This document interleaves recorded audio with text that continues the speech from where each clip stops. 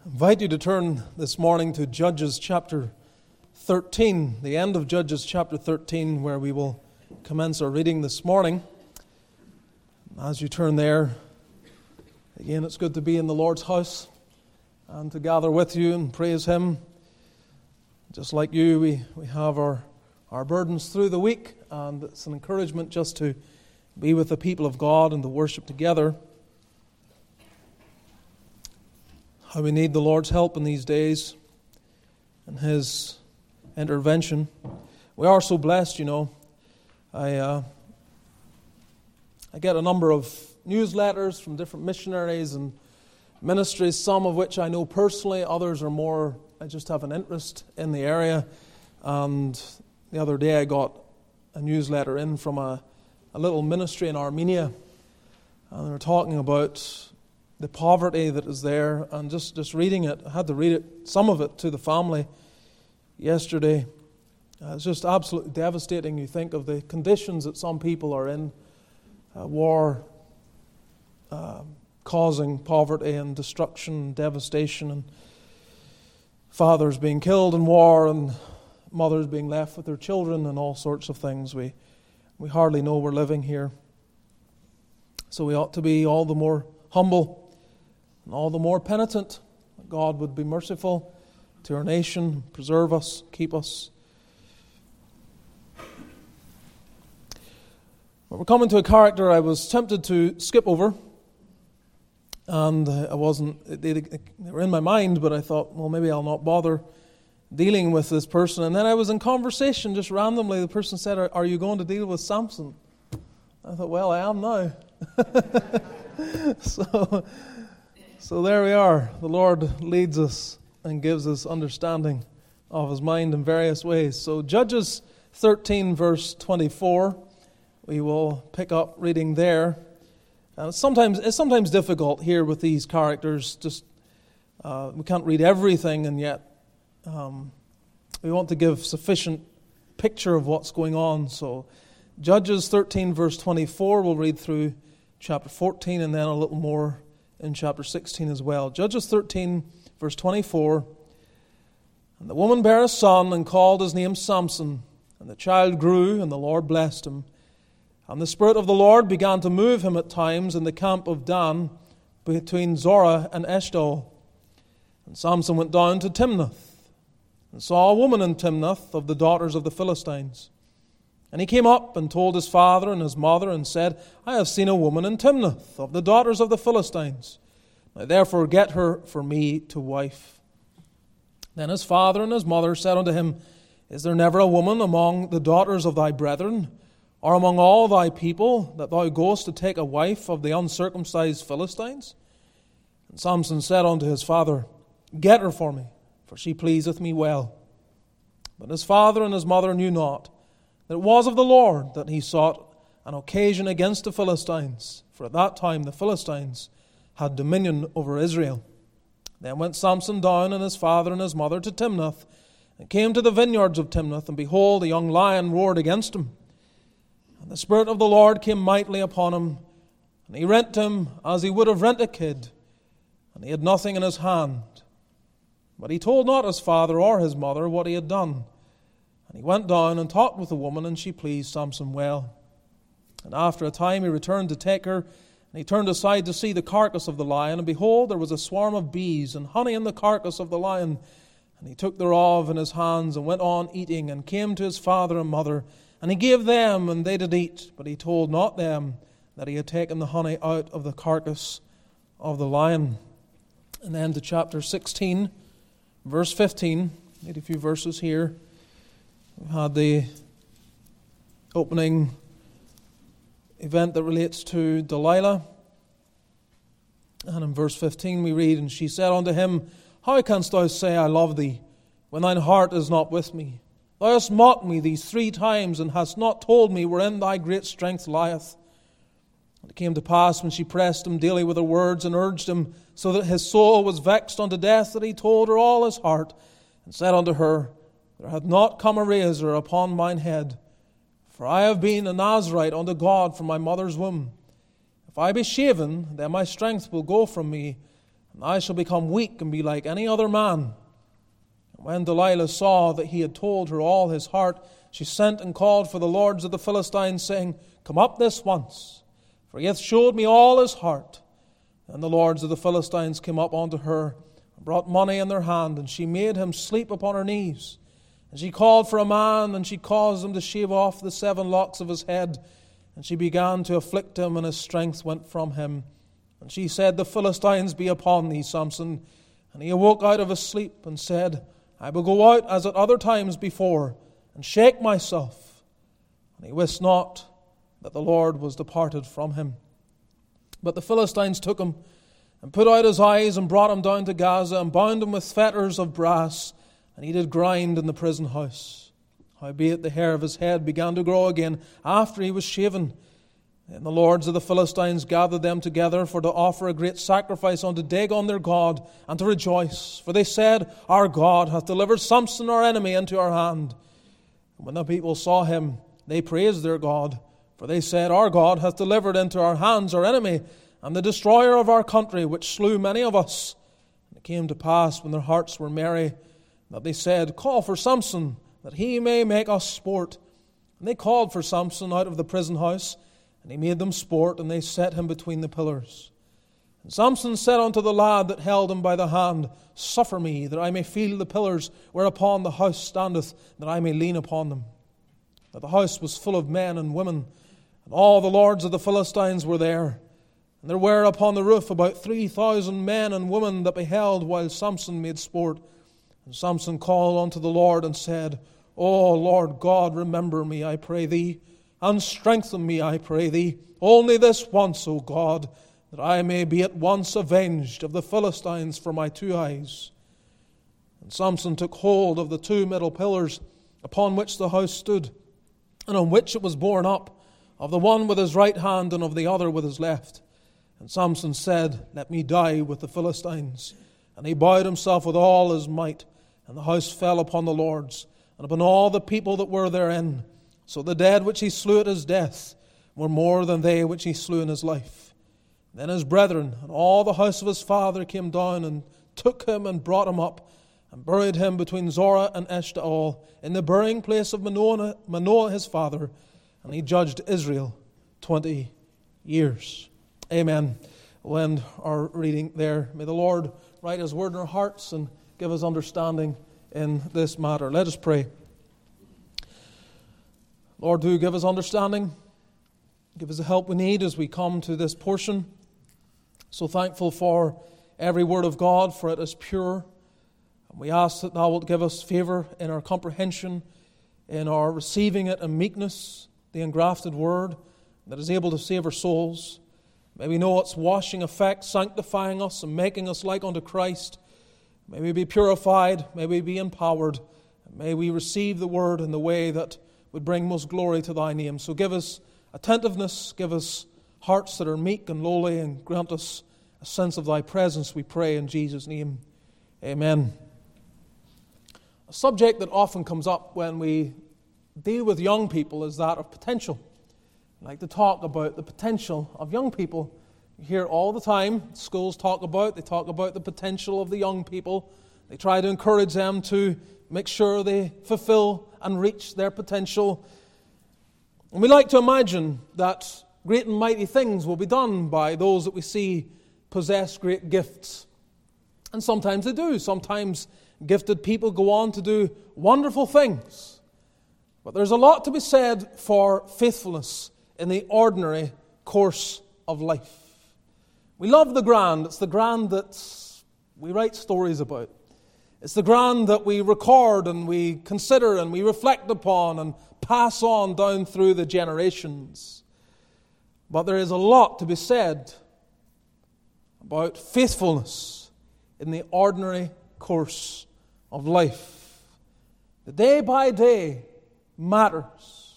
The affairs that are rather mundane, maybe even boring, being faithful in those things. When we think of people in Scripture, for example, that had great potential, there are a number that come to mind. And Samson certainly is one of them. We think of this extraordinary character, something of an enigma in some ways. And we look at him and we lament. We lament various details that are recorded for us. And we might say he failed to really reach his potential. A young man, he judges Israel for 20 years. It's really not a long time. It could have gone on a lot longer.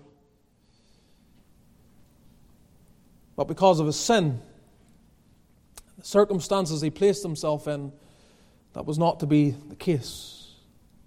And you read over his life, of course, the sense is really that this is just a disappointment from one end to the other. There's so little to encourage us, and maybe when we would consider, for example, the Christ-likeness of Samson, we might immediately shrink away and say, there's nothing, there's no way at all that Samson points us to Jesus Christ. Of course, the reason why we do that is because we see his flaws. They are so significant, whereas on the flip side, we see men like Moses, and we see men like Joseph and others that are, let's say, more consistent and more faithful, and we are more likely to say they're like the Lord Jesus Christ. But here's the thing, beloved. The thing is, every single person or even aspect of the sacrifices or the tabernacle or the temple, all of these things are flawed pointers to Christ. Every one of them. There's not one thing that points to Christ that is in itself perfect in that. They're all coming up short. Samson comes up short, just like everyone and everything else. There are things in his life that point us to the Lord Jesus Christ. Consider 5 before we proceed to consider his life. He is like Christ in his pronouncement, for example. Look at chapter 13. And where we're told in verse 2 of this certain man of Zorah, of the family of the Danites, whose name was Manoah, and his wife was barren and bare not. And the angel of the Lord appeared unto the woman, and said unto her, Behold, now thou art barren, and bearest not, but thou shalt conceive and bear a son. This is a prophecy. Prophecy of a coming child, just like the Lord Jesus Christ. You could put that right into how the Lord dealt with Mary as well. Very similar language. He is like Christ in his purpose. Look at verse 5 of chapter 13. For lo, thou shalt conceive and bear a son, and no razor shall come on his head, for the child shall be a Nazarite unto God from the womb, and he shall begin to deliver Israel out of the hand of the Philistines. His purpose is to be a deliverer. Again, you have language that echoes that which was spoken to Joseph. Thou shalt call his name Jesus, for he shall save, or he shall deliver his people from their sins. This is all before he even comes on the scene. He is like Christ, we might say, in his pledge. Our Lord Jesus was under a pledge, a promise of absolute devotion to the Father's will throughout the entirety of his life, from womb to tomb, as it were, and beyond. The Lord Jesus Christ was faithful. And so it was to be for Samson. He's a Nazarite. We are told in verse 5, the child shall be a Nazarite unto God from the womb. Now, I don't have time to go to Numbers chapter 6 and deal with the aspects of the Nazarite vow. But the Nazarite vow, this vow of dedication, was one that was often entered into first voluntarily and second temporarily. So a man may decide to enter into this period of devotion to the Lord. He would take a Nazarite vow that would require certain things of him that are outlined in Numbers chapter 6, but he would engage in it, but that would often come to an end. For Samson, it begins from before he is even born. And the intention is for it to continue throughout the entirety of his life, just like Christ. A pledge of devotion, of consecration, of commitment to the Lord throughout his life. He is like Christ in his progress. We read here at the end of chapter 13, verse 24, the woman bare a son and called his name Samson, and the child grew, and the Lord blessed him, and the Spirit of the Lord began to move him at times, So you have here him progressing in his physical growth and advancement. And it's just like what we hear about the Lord Jesus. There's not much given about Samson in his childhood. There's not much given about the Lord Jesus Christ in his childhood. But we are told about him gaining strength and favor and the grace of God being upon him. And fifthly, he is like Christ in his passion. Just as Christ gained and attained his greatest victory in his final sufferings and death, so it was for Samson. We read of it in chapter 16. Our Lord Jesus brought life through his own death. Samson brought life to Israel through his own death, delivered them from their enemies. So he does point to Christ in various ways, as flawed as he is. But like everyone else, there are examples for us to learn from him, and he is not everything we might have hoped him to be. We lament the shortcomings. We grieve his sins. And they are a stark reminder to every one of us that you can have all the gifting and the perfect environment,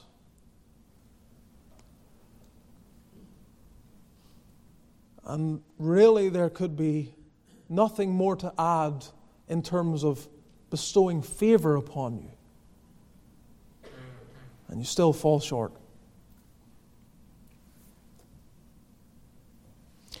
Every time we see this, we are reminded that we are still waiting for the Messiah. I mean, that's the point. When you see these great men and you see their flaws, and there's such hope and promise, and the children of Israel are begin to look and anticipate and hope for deliverance, the flaws are there to remind them that they're still waiting for their Messiah. Our Lord Jesus is the only true deliverer of men. So as we consider his life, I've abbreviated with this title: Samson, he who knew the power of God. He who knew the power of God. Because what comes to mind when you think of Samson? Power. Power. The ability to do things that ordinarily are impossible to do. That's Samson. So we note first of all that he was filled with the Spirit. He was filled with the Spirit. We are told in the beginning of chapter 13 that he is of the tribe of Dan.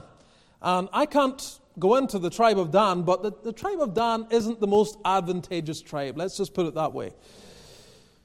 There's not much promising about them if we take the whole of Scripture. And in one sense, that just points us to the real condition of humanity. Here is one that is not in the most advantageous tribe, and yet God intends to use him. Our Lord Jesus takes humanity. We would imagine deliverance to come from the hand of an angel, and yet he takes humanity, and through humanity he brings deliverance to men. It's the seed of the woman that bruises the head of the serpent. And this is stunning. We shouldn't imagine deliverance to come from that very source from which all the trouble arose. And he is born in a very difficult period, a very trying period. In fact, I think if you read carefully through the book of Judges, you'll find that this has been the longest period of affliction under the Philistines. We're told in verse 1 of chapter 13 that they've been in the hand of the Philistines for 40 years. So it's a dark period, a difficult one.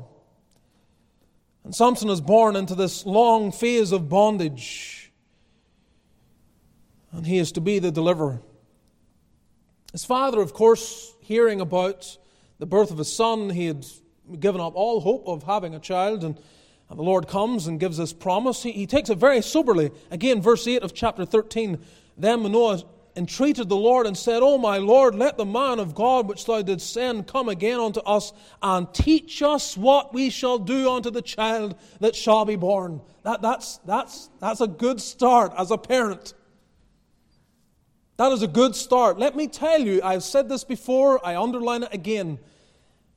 What you need, parents, What you need in raising your children is not another perfect parenting book, though I'm all for reading books. But your hope is not in the details of the book. It's not in the practices. It's not in the various ways in which, do we have a very fixed bedtime or do we not? How do we structure the day? All the various methodologies that exist. And everyone's trying to pitch you their methodology, and they say, look, this is the right one. This is the one that makes all the difference.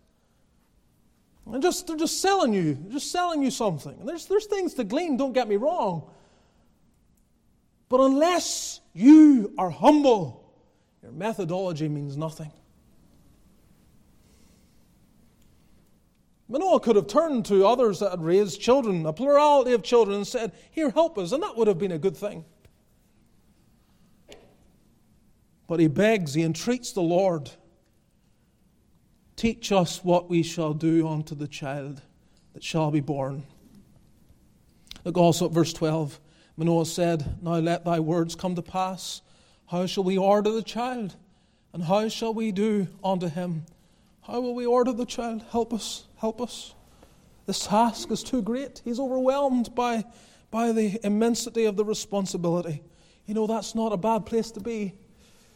Mom and Dad, it's not a bad place to be overwhelmed at the immensity of the responsibilities.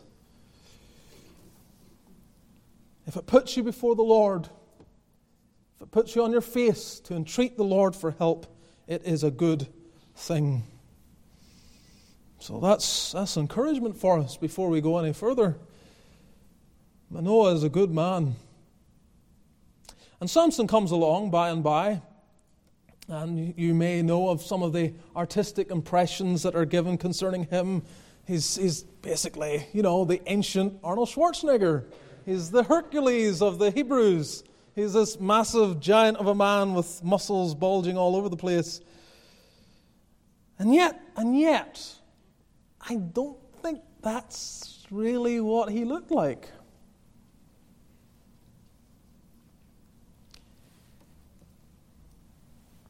The Philistines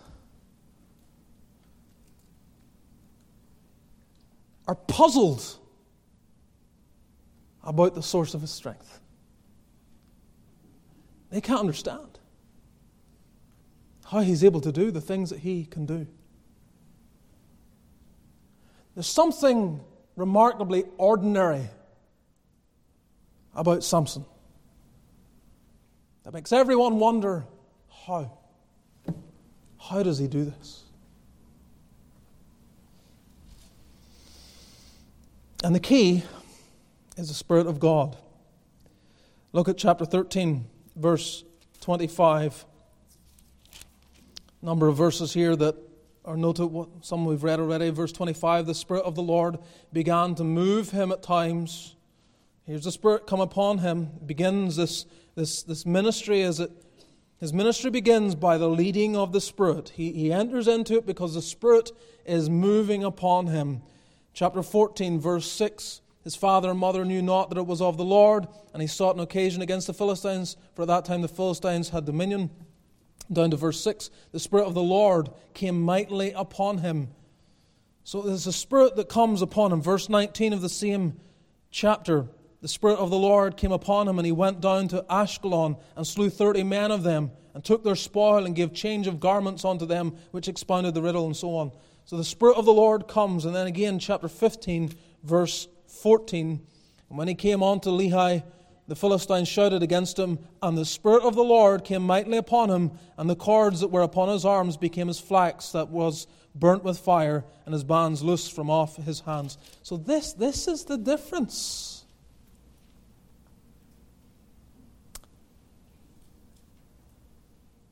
Paul understood this as well. People were surprised at Paul's power. He was such an ordinary character, but he had such extraordinary power. And they tried to diminish him in all sorts of ways, as he looks like this and so on and so forth. But there was a power, and he understood this. That he wanted the speech to be in demonstration of the Spirit and of power.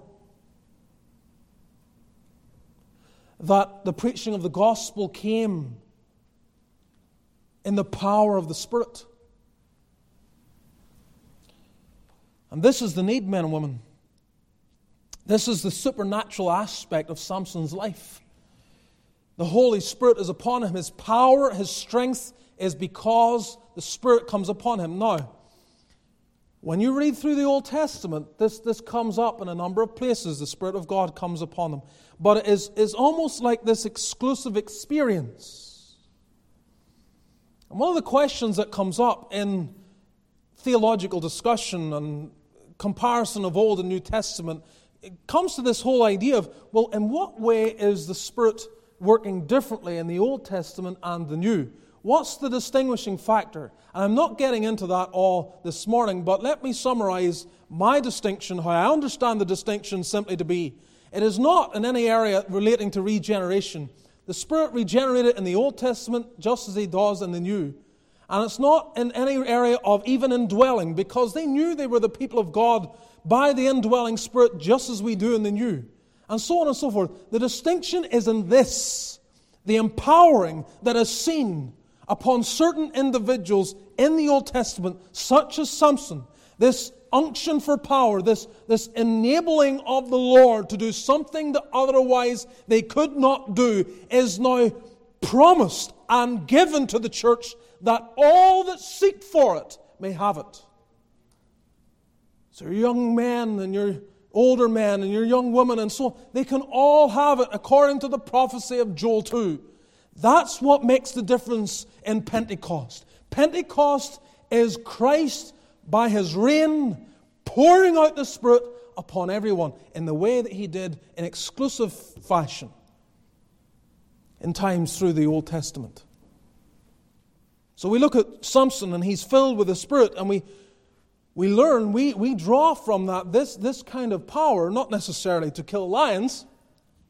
I wouldn't encourage you to, spend, a month in fasting and prayer looking for the infilling of the Spirit and then walk into a zoo and put yourself in the presence of a lion and try to tear it apart. I don't think that will end too well. That's not the point.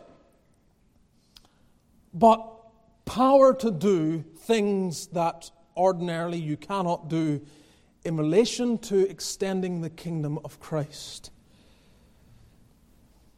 Samson is filled with the Spirit. I'm not a Pentecostal, but I will tell you this, there has to be. In fact, just coming to mind, we had a visitor with us on Wednesday evening at the prayer meeting. And trained many years ago at a Reformed seminary, and obviously has experience within Reformed circles. And he said to me, when I was talking to him at the end, and almost everyone was gone home at this stage, he said, "That's the most Pentecostal prayer meeting I've ever been in a Presbyterian church." And I took it as a compliment. They talked about the way there was prayers for lost souls and so on. And I thought, what an indictment to other churches. Wherever he's been, I don't know what his experience is. But give me more of that kind of Pentecostalism. He wasn't referring to speaking in tongues, because no one was speaking in tongues.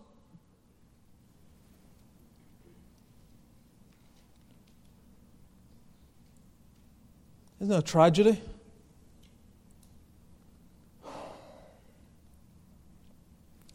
So we need, and I would long for it more. We gather on Wednesdays and other occasions, and what's the prayer? What's the prayer? More of the Spirit. It's more of His power.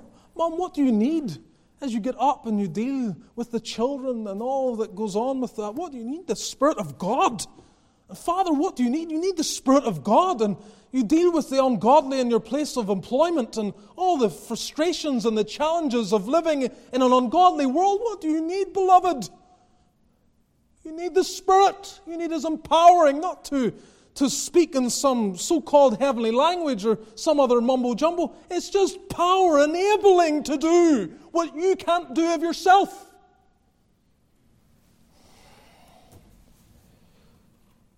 And it is a tragedy, a travesty, that in Reformed churches there is this sense of we have everything that we need to have, and there's never therefore a prayer, an offering of prayer. I mean, if the same people were the apostles, they wouldn't even have gone to the upper room. They might have gone up to have a little time of prayer and just say, Lord, bless us now that you've gone to heaven and you've called us to preach to every creature, and then off they would go. And they're waiting days on end, waiting for the promise of the Father. I mean, it wouldn't have happened. They would have found some theological way to say, we already have it, and not seek for it. But repeatedly through the book of Acts, what did they do? They pray for power, they pray for help, they're looking for enabling. It's enabling. That's what it is. It's enabling. So you can't do it. You can't face your unsaved loved ones this Thanksgiving and have any impact upon their life. You haven't the words that will penetrate their dead souls. You're dealing with the dead. Oh, blessed empowerment when the Holy Spirit falls on His people. So He's filled with the Spirit. And you, child of God, that's the good in Samson. That's the example you say, I want that. I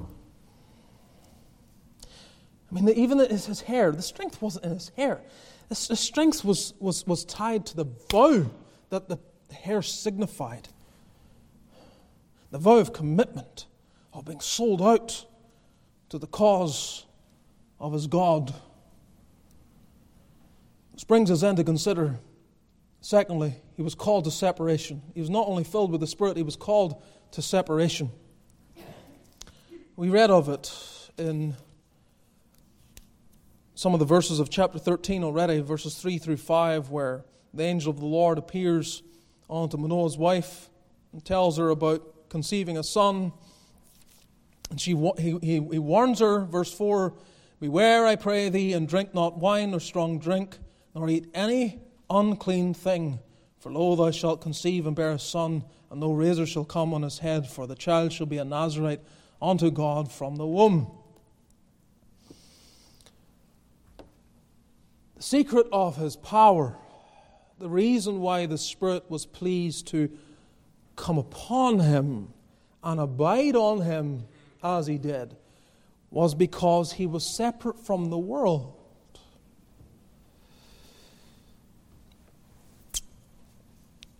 It's the devotion to Christ and the separation from the world that is necessary to know the empowerment.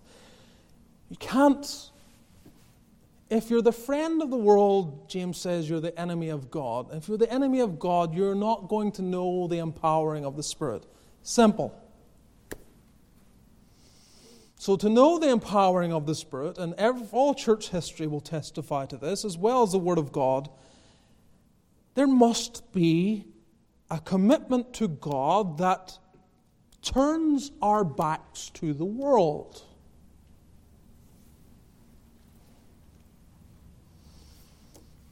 And the degree to which you turn your back to the world will in some way, though not entirely, in some way correlate with the enjoyment of divine power.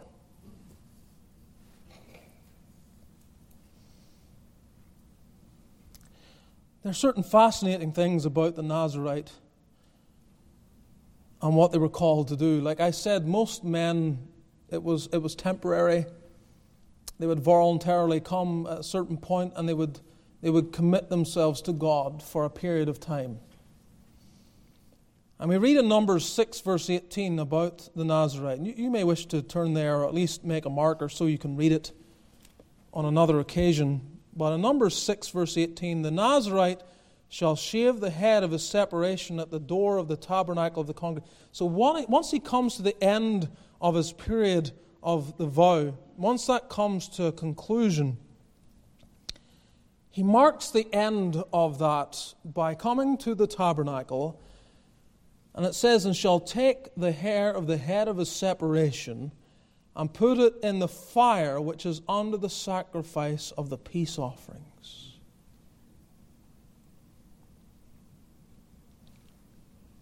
That is the only thing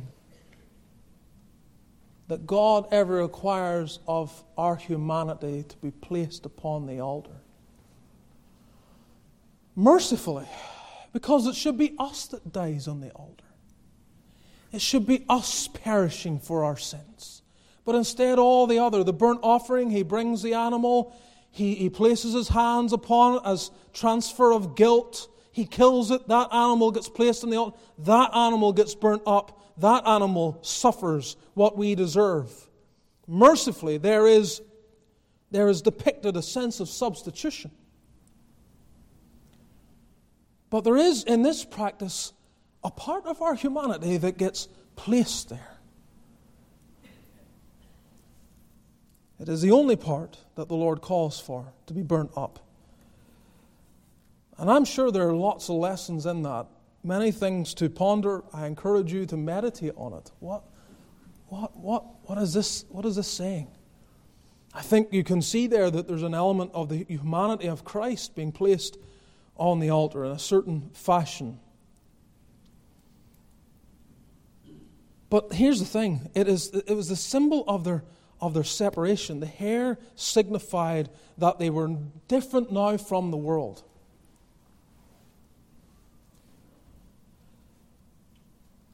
And Samson lives his entire life. He's meant to live his entire life in that kind of separation, in that kind of, put it this way,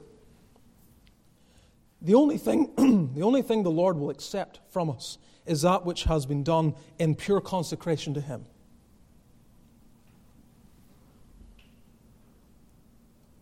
Signifying that He is very careful about what He receives. We, therefore, if we want to truly be consecrated to the Lord, we must be separated from the world. As the hair signifies separation from the world, so we ourselves, are to be separated from the world. Which is why then, Paul says that we are to present our bodies a living sacrifice, wholly acceptable unto God, that we're putting them before God. It must be separated from the world. So it goes on to say, and be not conformed to this world, but be ye transformed. And I have to believe there's some kind of Nazarite significance in that. God's people are to be separated from the world. We are not to be those involved to the degree that we're like the world, that we love what the world loves, we do what the world does, we get so entangled with it that we are unable to serve our King. There's no getting away from this. If Samson is going to do what the Lord has called him to do with his life, he must constantly have the symbol of separation and live it out.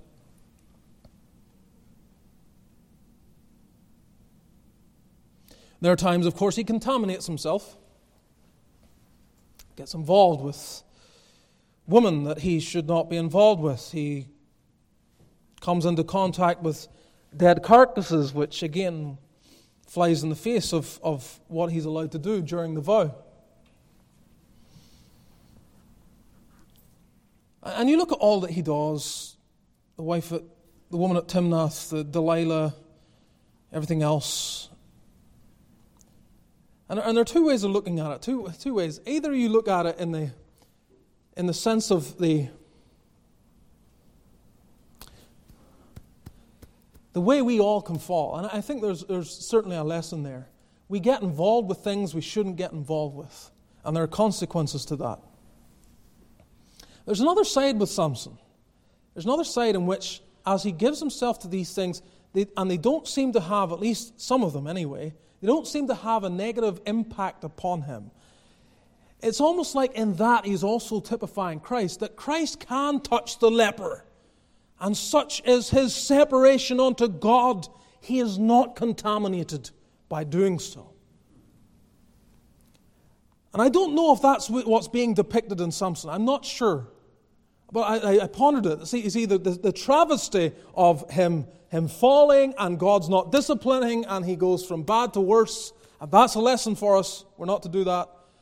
Or it is this Christ-like ability to touch the unclean thing and carry on, just like the Lord Jesus, because he was so separated unto the Lord. Whatever the case, none of it is an excuse for us to touch that which we are not meant to touch, or do that which we are not meant to do, because we are not like Christ.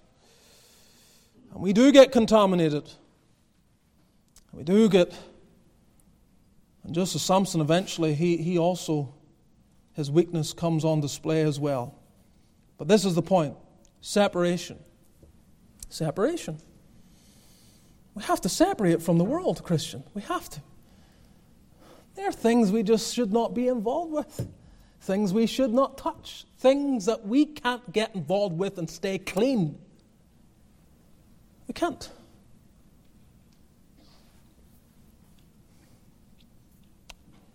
Thirdly, he was awakened, or rather he was weakened by sin.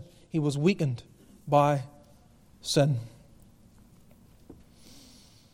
Samson presents such strength when he walks with the Lord as he ought to do. And I will say this. The vast majority of his life had to have been faithful. Had to have been. He gets mentioned in Hebrews chapter 11, verse 32 or thereabouts. He gets mentioned as listed with those that the time would fail me to speak of Gideon and Samson and Barak and so on, it goes on to say. In other words, the writer to the Hebrews wants to deal, he would love to deal with Samson and how by faith he did what he did. And so, largely speaking, his life, by faith, he was a torment to the Philistines. They hated him. They hated him. And because he was a thorn in their flesh, while he was there, their powers weakened. While he was there, they had reason to fear.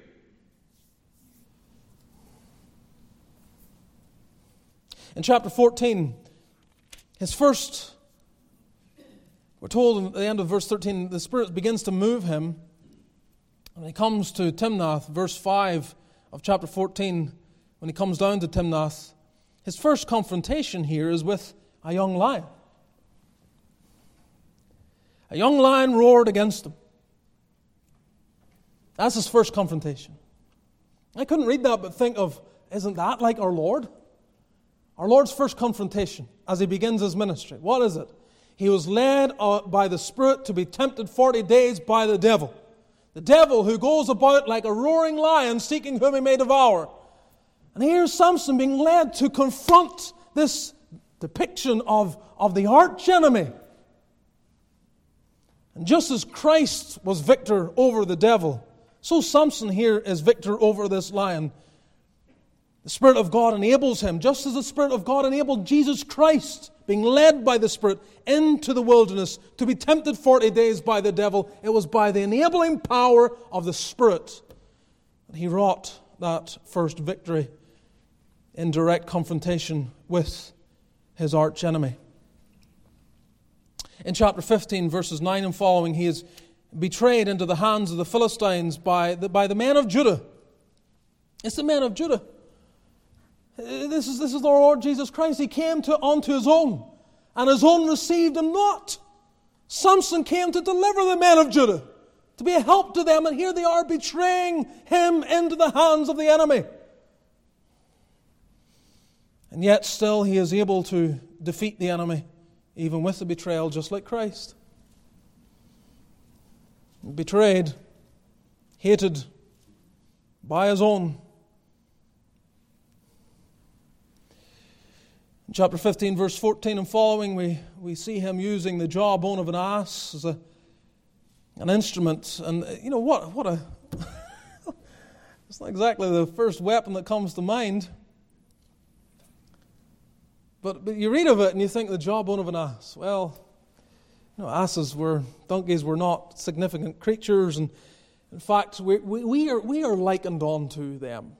In Job, it says that man be born like unto a wild ass's colt. Man's birth is just like this creature. Man in some way depicts this creature, and yet this is the thing that he takes up in hand. Here he's like the Lord. He takes a foolish instrument. He takes the foolish to confound the wise. He takes the weak to confound the mighty. But again, this is all by the sweet influences of the Spirit of God. And as we've noted already in chapter 16, where he slew more in his death than in his life, just as Christ's greatest victory was upon the cross, defeating his and our enemies by his own death. Now, we would have thought that by death he would be robbed of his power, but no. But there is this parenthetical reality to Samson's life. All of his accomplishments, all of his victories, there's this reality that we can't ignore. His sins. That a man so consecrated to God had not full control over the powers of his own flesh.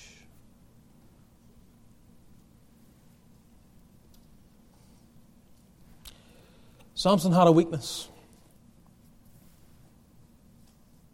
The man whose whole body was to be consecrated to God found himself overcome by that same body and its passions. And this is the reality. This young man depicts many a young man, full of promise, full of hope, full of energy, full of zeal. So much to be encouraged by as we look at them.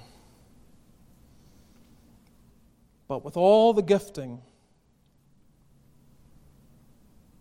if he does not maintain control over his passions will ultimately destroy him.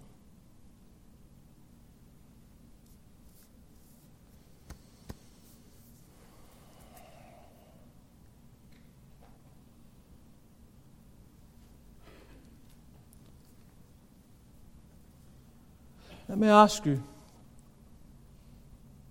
man and woman, young and old,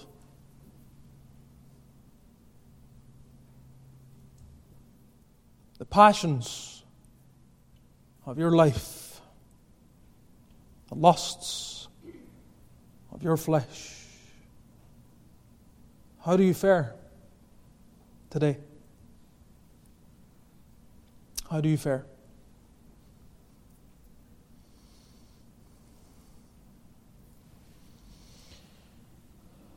Our flesh is a great enemy indeed. And we can have many victories over the Philistines, however they manifest themselves. These external forces of evil. But what about the self? What about our own hearts?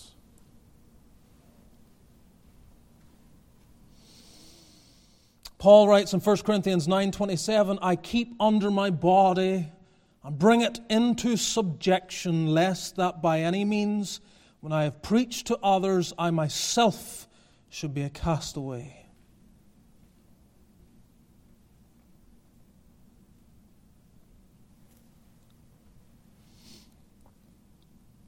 We sorrow the passing of good men and women. We do. And funerals are times of mourning.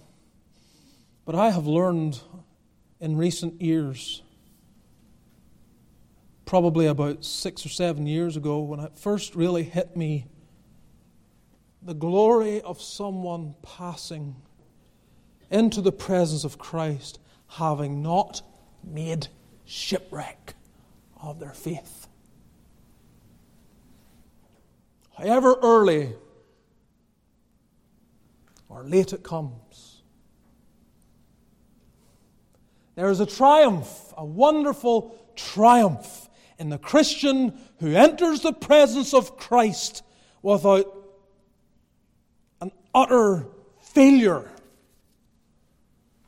where they have brought public shame to the name of the Lord Jesus. Oh, they'll have their sins, like everyone, they will. But they have maintained a course of fidelity. And they've never become a castaway, thrown onto the dung heap.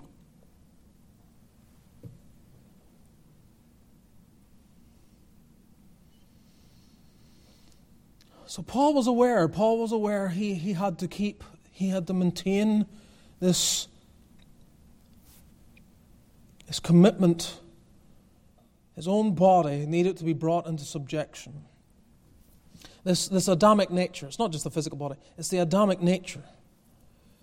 It's the self, as he calls it in Romans 7:24, the body of this death. And through his writings, he encourages what to do. He would speak to the Samson. He would speak to the Samson.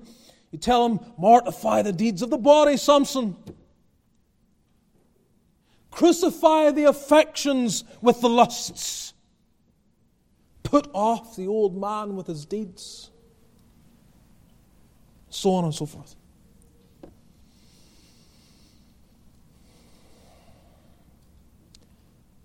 But Samson's sins affected his judgment.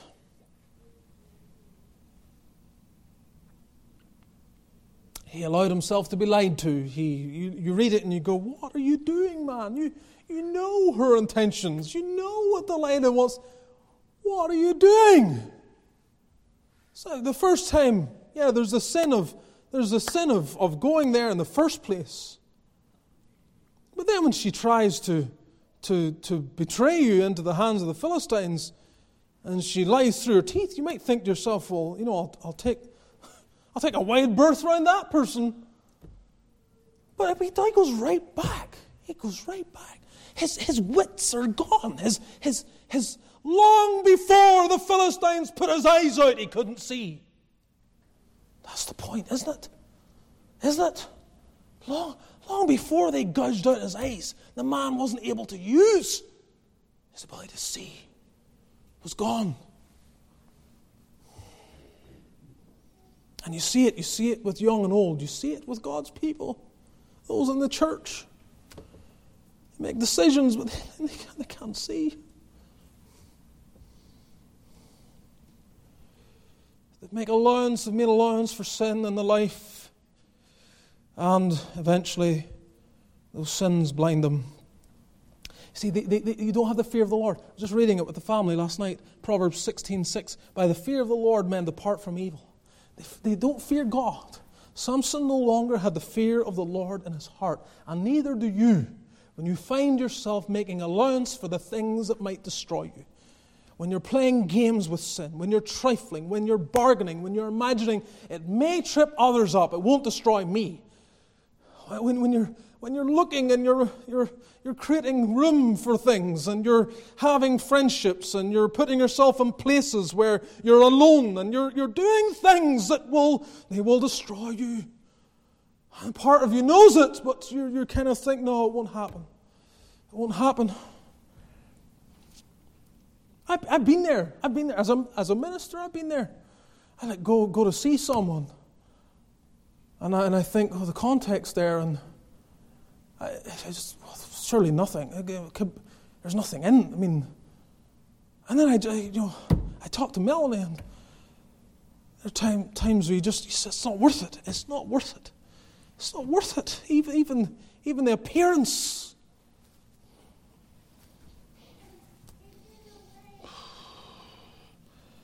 So this is so sobering. And we close with one of the saddest and one of the most encouraging realities that we have here. At the end of verse 20 of chapter 16, what is it? He wist not. He couldn't discern. Here again you see he can't see. His eyes are already gouged out. They might as well be. His spiritual sight is gone. That which Paul prays for the Ephesians in Ephesians chapter 1, he doesn't possess. The eyes of your understanding being enlightened, and so on and so forth. He doesn't have it. And he wist not that the Lord was departed from him. Underline it. Underline it and sob over it. He doesn't know. He doesn't know. He doesn't know. He's just imagining. He thinks everything's fine, but it's not. And that might be you. It might be me. We could be here and not know. Oh, what a judgment. What a judgment to think, I'm going on with God. I'm a Christian, I'm right with God, but you don't know. You don't know. You've been trifling. There have been encroaching influences. There have been sins that have taken a foothold. Their hooks are getting into you. And there was a time when you would never touch it. You wouldn't go near it. But now you find reason to excuse it, to accept it, to imbibe it, to befriend it. And it's destroying you. It's destroying you. And I don't know who here this morning has something that it's got its hooks in you. And you're on the very brink of destruction and you don't know the Lord has departed. He's already departed. When you think at the last moment, you think you're going to be able to dig yourself out of that temptation, you won't. You won't.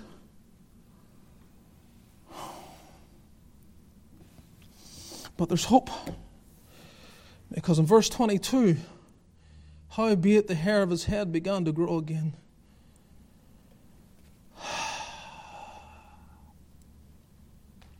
Recovery. There's always a new day. There's renewal. There's always, in our Lord Jesus Christ, He brings life from the dead. He brings hope where there is no hope.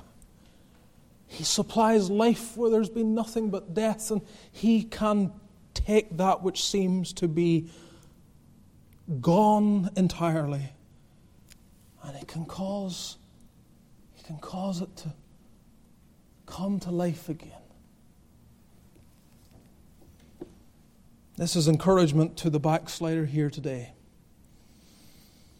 Your hair, the symbol of your separation, your vow of consecration to Christ, you can get it back. You can get back there.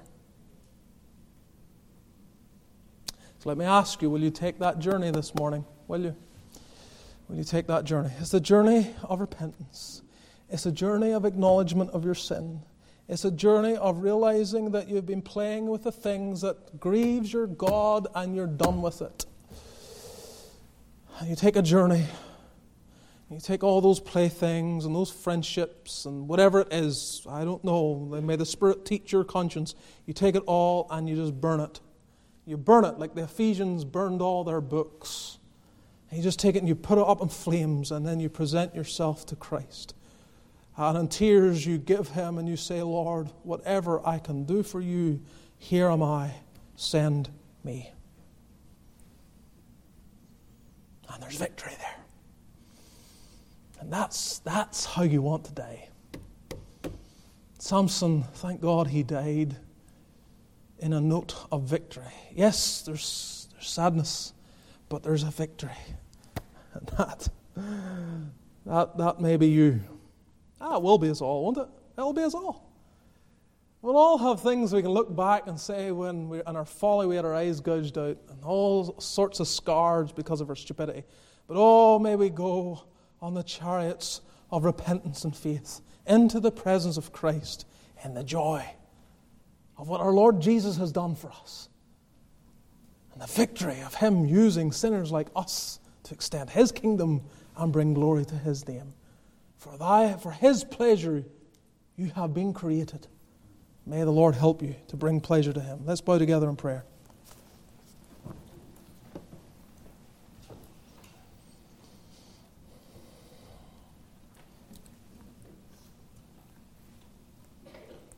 Power with God, Christian. Power with God. You can know it. You can know more of it. Though the outer man perish, the inner man can be renewed day by day.